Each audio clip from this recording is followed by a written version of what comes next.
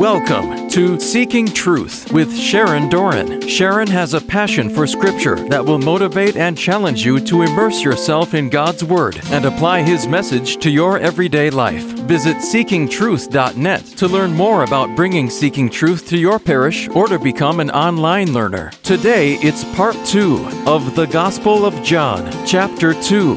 And now, Seeking Truth with Sharon Doran. They're going to be killed because the people are going to hate them, these two prophets.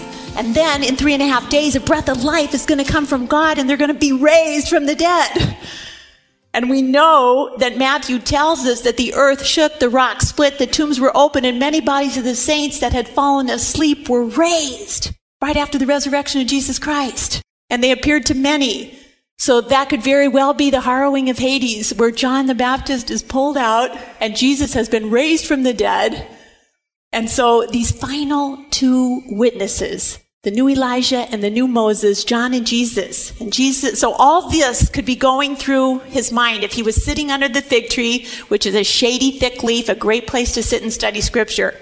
So Jesus said to Nathanael, "Do you believe because I told you that I saw you under a fig tree? Oh, you're going to see greater things than these. Very truly, I tell you, you're going to see heaven opened and angels of God ascending and descending upon the Son of Man." He predicts for Nathanael, "You will witness the ascension, my ascension back to the Father when my mission is complete." Now, the wedding at Cana, it is on the third day. We just talked about that with Abraham. Third day is a big, powerful day, a resurrection day, a new creation day. There was a marriage at Cana in Galilee, and the mother of Jesus was there, and Jesus was also invited to the marriage with his disciples. It's the third day. But we were counting John's days, and 4 days had already passed. So after 4 days, now it's the third day. So 4 days plus 3 days is 7 days. So it's on the third day, and it's also the seventh day. Oh, right? Where else in the Bible do we count days? Yes, creation, way back to in the beginning, which is how John started his gospel, hailed right back to Genesis. There was a lot of day counting going on in Genesis. First day it was good, second day it was good, third day it was good, fourth day it was good, fifth day it was good. Sixth day, God created the beasts, the wild beasts, and it was good. But also on the sixth day, God created humankind in his own image, male and female, he created them. God blessed them. And God said, "It is very good, very good."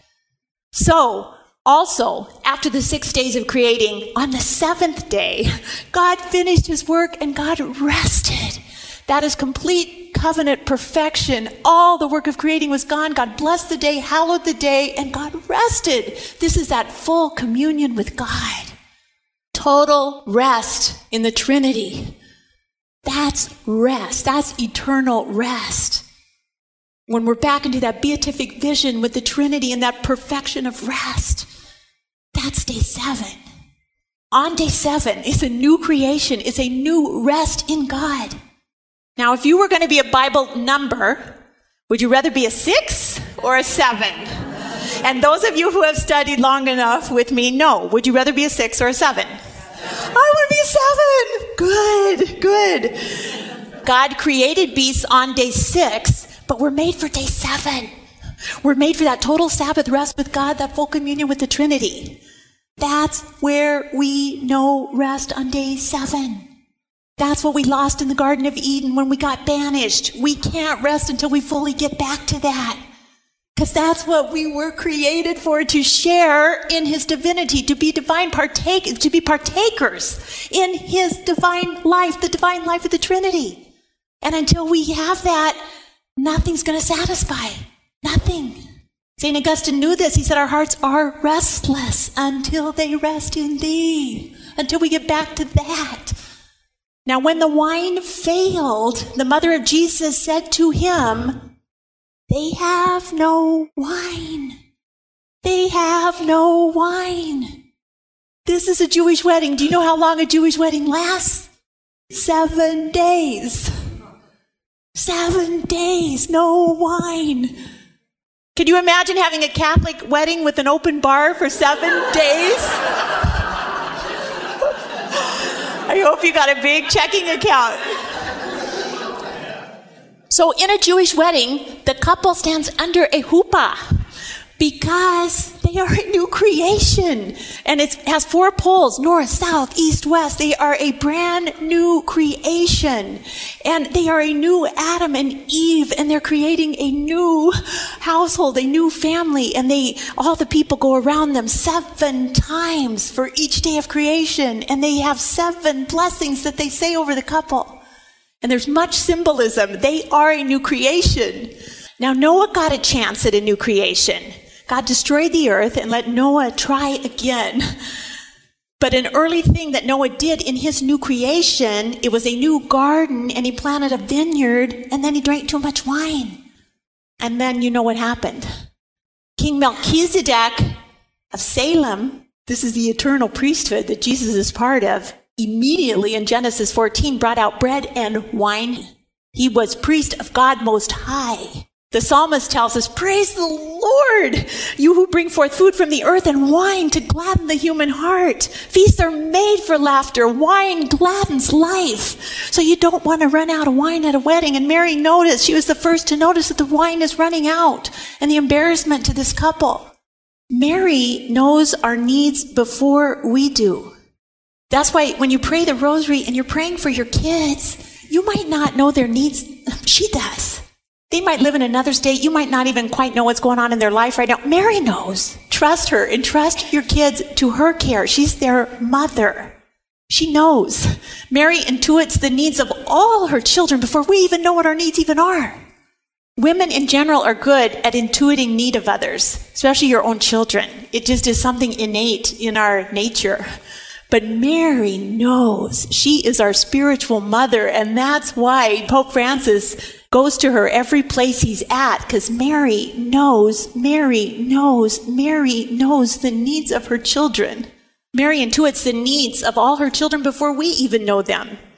Now, Jesus knows something, and he knows that there's going to be no turning back if we start the hands of time, Mom.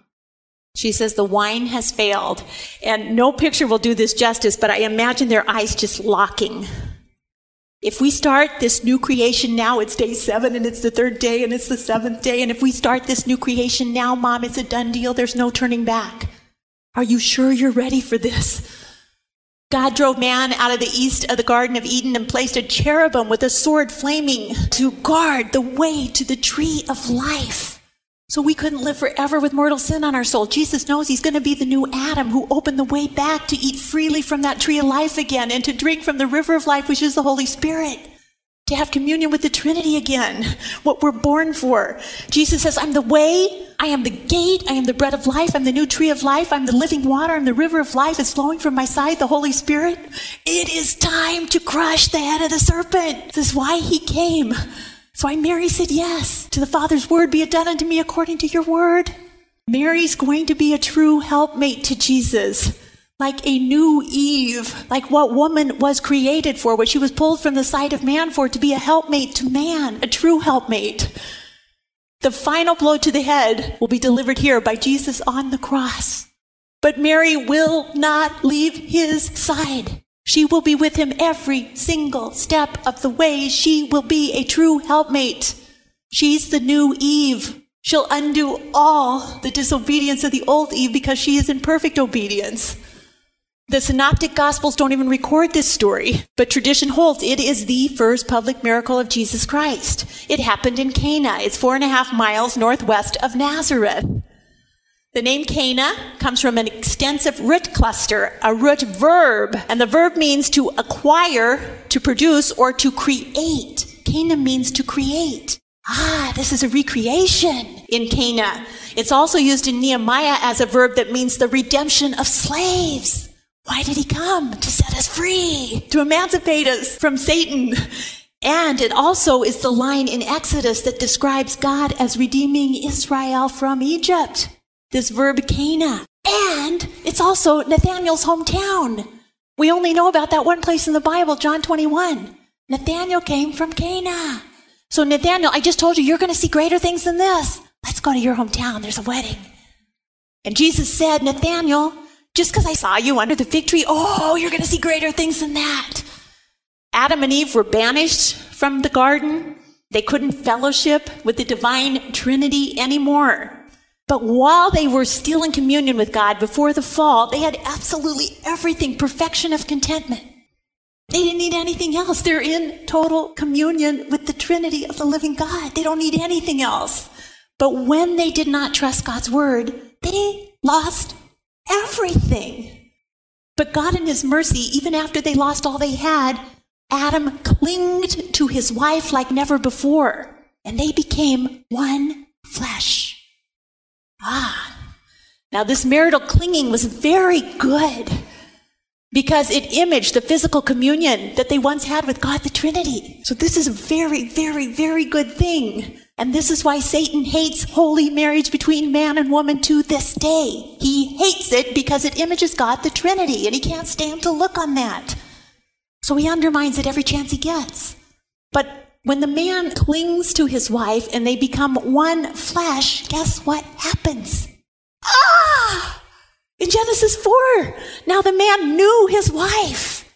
They clung. They knew each other. His wife Eve, and she conceived, and she bore Cain, and she said, I have created a man.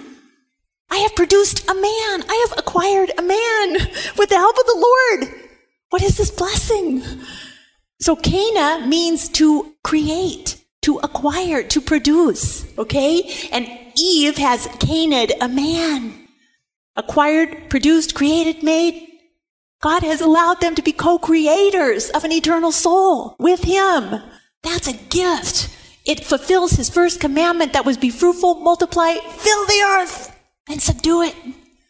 So here in Cana, to create or recreate is on the seventh day. Mary and Jesus, the new Eve, the new Adam, find themselves at a wedding. God's primordial sacrament, first sacrament in the Bible, before the beginning of time, God knew about marriage and the spousal clinging into one flesh that was going to happen. And we got these two spiritual spouses of a new spiritual marriage. And their personhood matters. He's a man and she's a woman. And this new marriage between man and woman is going to be very fertile and multiply into many, many, many, many, many spiritual children of God over the last 2 millennium. Jesus is our firstborn brother. He's our spiritual sibling. Mary is our spiritual mother. He's the new Adam. She's the new Eve. In Luke, we learn about Mary as the new covenant. Also in Revelation, here, Mary's the new Eve. He looks at her. She looks at him. And she says, the wine's empty. The wine has failed. They're out of wine. They have no wine. And Jesus said, "Oh, woman, what have you to do with me? My hour has not yet come." Mom, do we have to talk about this right now? I mean, can't we just have fun at the wedding? "Oh, woman, what have you to do with me?" Now, this phrase, woman, he's not being disrespectful at all. He's hailing right back to Genesis 2. So that was the universal title of Eve. She was woman. She was woman, woman, woman. Eve was called woman. God said to the woman, the woman, the woman, to the woman, even after the punishment, it was to woman. She doesn't get named until Genesis 3:20 when Adam names his wife Eve because it means the mother of all the living. So when Jesus calls his mom woman, what is he really saying?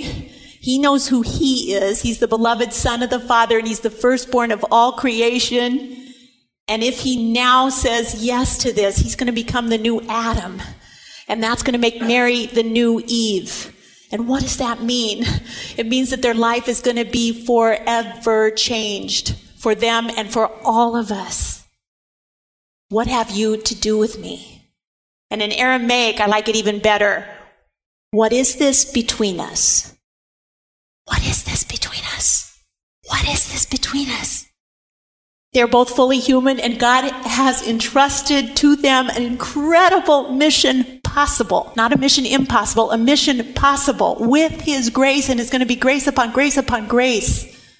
If we start this now, woman, mom, there's no turning back. Are you sure? Are you ready? If we start this now, the Father's mission for us advances. We can never go back the other way. There will be no turning back. In good times and in bad times, no turning back. Till death do us part, no turning back. Do we trust God's word? Do we trust God's word? What is this between us? And she says, do whatever he tells you. Yes, we trust God's word. Yes, I trust his word. Do whatever he says. Do whatever he tells you. Then, woman, the clock starts now. My sister, my bride. That's from Song of Solomon. Do you see how Mary is my sister? Because anyone that's human is a sibling of Jesus Christ. And she's going to also be his bride. She's the hinge pin. She represents the old covenant of Israel, but she also represents the new covenant of Jesus Christ. She's right in the middle. She's my sister and my bride. It's a spiritual marriage, and it's his first sign. And there's going to be 7 of them, a perfection of signs. But each sign is going to tell us something about who Jesus really is. And in this case, he is the new Adam, and he is the new bridegroom who's soon going to remarry widowed Israel when God in the second person dies on the cross. He's ready to untie his sandal. She's the new woman. Mary's the hinge pin. She's the new Eve who will stay at his side until the bitter end, no matter what. In obedience to the fact, like Abraham, that yes, she can trust God's word. Be it done unto me according to your word. I trust it, I trust it, I trust it, I trust it, I trust it. And I'm not leaving his side. His mother said to the servants, do whatever he tells you. Now, why did Jesus say, my hour has not yet come? Really? Because you're 30. And that's the age of priesthood. And no, you're not a Levitical priest, but you're a priest in the line of Melchizedek. But I think Jesus had human dread because he's fully human. In Luke's gospel, he said, I came to bring fire to the earth. Oh, how I wish it was already kindled. I have a baptism with which to be baptized, but what stress I'm under until it's completed. Yes, he feels stress. Yes, he feels anxiety. Yes, he feels dread. In another garden, not Eden, the Garden of Gethsemane, the Garden of Agony, he tells them, Peter, James, and John, just pray that you never have to come into your time of trial. Father, if you're willing, take this cup from me. I'm dreading it. I don't want to do it, but not my will, but yours be done. Father, I trust your word. But he prefers the hour not to come. It's human dread. Do we have to start it now? In the Garden of Agony, he's sweating tears of blood. That's how much he dreads it. Okay, mission possible. Here we come. Now, there were 6 stone jars. 7? No, 6. The old Jewish purification jars. The old covenant. 6. They're standing there for the Jewish rite of purification, each holding 20 or 30 gallons. They're big jars. And Jesus said to them, fill the jars with water. Remember what you need to recreate: water and the Holy Spirit, the breath of God. They filled them up to the brim, and he said to them, now draw out some and take it to the steward at the feast. So they took it. And when the steward of the feast tasted the water, now become wine, he did not know where it came from. But the servants knew. The steward of the feast called the bridegroom, and he said to him, every man serves the good wine first, and then when the guests have drunk freely, they give the poor wine. But you have kept the good wine until now. 180 gallons of the best wine. This is an overflowing, abundant amount of wine. This is not a physical intoxication as in Noah's garden of a new creation. This is a sober intoxication, a spiritual intoxication of the Spirit of the living God. Amos the prophet had predicted that when Messiah comes, the mountains are going to drip with sweet wine. It's going to be abundant, and all the hills will flow with wine. Yeah. Cana, recreation, day 7 on the 3rd day. And that wine is good, very good, excellent wine. It's Eucharistic wine, and it's still flowing to this day. It's never run out. It's an abundance. You can have this wine every Mass you go to. This is the blood of Christ. Every hour around the world, there is the everlasting flow of Eucharistic wine. The body of Christ, the blood of Christ. It's still flowing. The cup that poured out for you is the new covenant in my blood. And Jesus did this first sign in Cana of Galilee. He revealed his glory, and his disciples believed in him. Now, day counting is over, and now we're on to feast days, and we're going to our first Passover. It was the Passover of the Jews. It was near, and Jesus went up to Jerusalem. John's gospel is going to give us 3 Passovers. The synoptics only give us 1 each, and theirs come at the very end of their accounts. But John puts his in chapter 2 for a reason. In the temple, he found people selling cattle, sheep, doves, money changers, seated at tables, making a whip of cords. He drove them all out of the temple. John's very descriptive. The whip of cords, only John has it. Sheep and cattle, he drove them all out. He poured out the coins of the money changers. He overturned their tables. He told those who were selling doves, take these things out of here. Stop making my Father's house a marketplace. His disciples remembered what it was written, zeal for your Father's house will consume me. Zeal for your house consumes me. Where do we find that in the Old Testament? It's a Psalm of David. It's a prayer for deliverance from persecution. And if the hour has started, then let the persecution begin. The Jews come and say to Jesus, right now, at this moment, what sign can you do? Show us. What sign can you do? What sign can you do to show us? And Jesus answered them, destroy this temple. And in 3 days, I will raise it up. And the Jews said, well, this temple's been under construction for 46 years. And you're going to raise it up in 3 days? 3 days? Really? Because it's cost us a fortune to build. And in 46 years, we've been working on it with Herod's accountants, and we're not even done yet. But he was speaking about the temple of his body. And after he was raised from the dead, his disciples remembered that he had said this, and they believed in the scripture. They believed in the word that Jesus had spoken.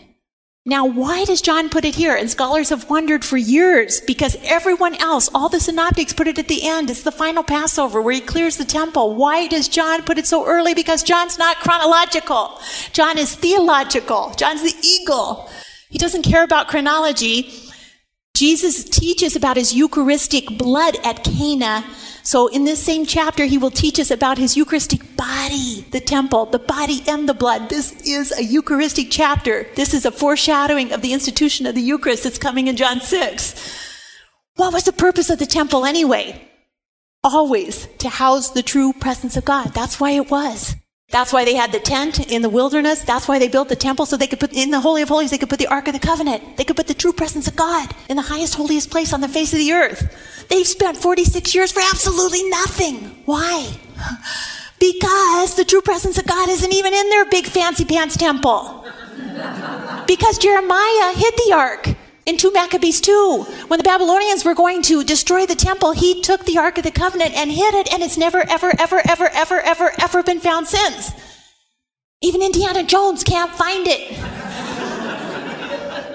So there's no true presence of God in the temple at the time of Jesus Christ until he's 40 days old and Mary and Joseph come walking into the temple, and they have the true presence of God in their hands with 2 little pigeons. And Simeon, full of the Holy Spirit, says, now I can die. Now I can die. Let your servant go in peace. I've seen salvation. I've held salvation in my arms. Let me die now. This is Messiah. He knows by the power of the Holy Spirit. And the true presence of God is back in the temple again when Jesus is 12 years old. And he was lost from his parents. And the elders are listening to this 12-year-old kid, and they're going, oh, how does he know this stuff? Who's his rabbi? How did he learn this? This is astonishing. Why? Because the true presence of God was back in the temple. That's where he belongs. That's why he said to his mom and dad, didn't you know where I'd be? The true presence of God is always found where? In the temple. Duh. Woman, come on. Zeal for his father's house consumed him then too, and zeal for his father's house when he's 40 days, when he's 12 years old, and now when he's 30 and coming into the age of his priesthood, the true presence of God was standing there on the Temple Mount. He is the temple. He is the true presence of God. He is the Holy of Holies. He is the tabernacle. And the next time in Scripture that Jesus calls his mother woman is at the cross, because the new Eve will not leave his side. She's pulled out of his side, And water and blood, when they spear him, splashes on her face.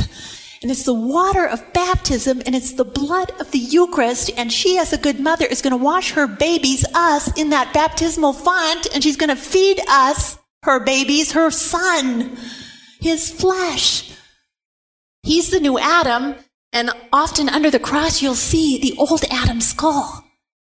If you go to the Holy Sepulchre, you'll see there's a chapel of Adam right directly under the cross of Calvary. He's the new Adam. She's the new Eve. The new Eve has been pulled from his side. She's a true helpmate. She's going to bathe us in the river of life, her spouse, the Holy Spirit. She's going to feed us from the tree of life, her only Son, Jesus Christ. This is a consummation that happened at the cross of their spiritual marriage. And then a bride, a church, was conceived here in the upper room on Pentecost Day by the overshadowing again of the Holy Spirit on Mary and the 120 gathered. This bride and this bridegroom have been very fruitful over the years. And Paul understands it in Ephesians 5. For this reason, a man will leave his father and mother and cling to his wife, and the two will become one flesh. This is a great mystery. And I am applying it to Christ and to the church. Satan, the thief, and the liar hates holy marriage, and he hates a holy church. He wants to rob us of the truth. Let's pray. Lord Jesus, we praise and thank you. Mary, thank you for being the new Eve, the mother of all the truly living. Jesus, thank you for being the new Adam, the firstborn of all creation, the firstborn of a new creation, our brother.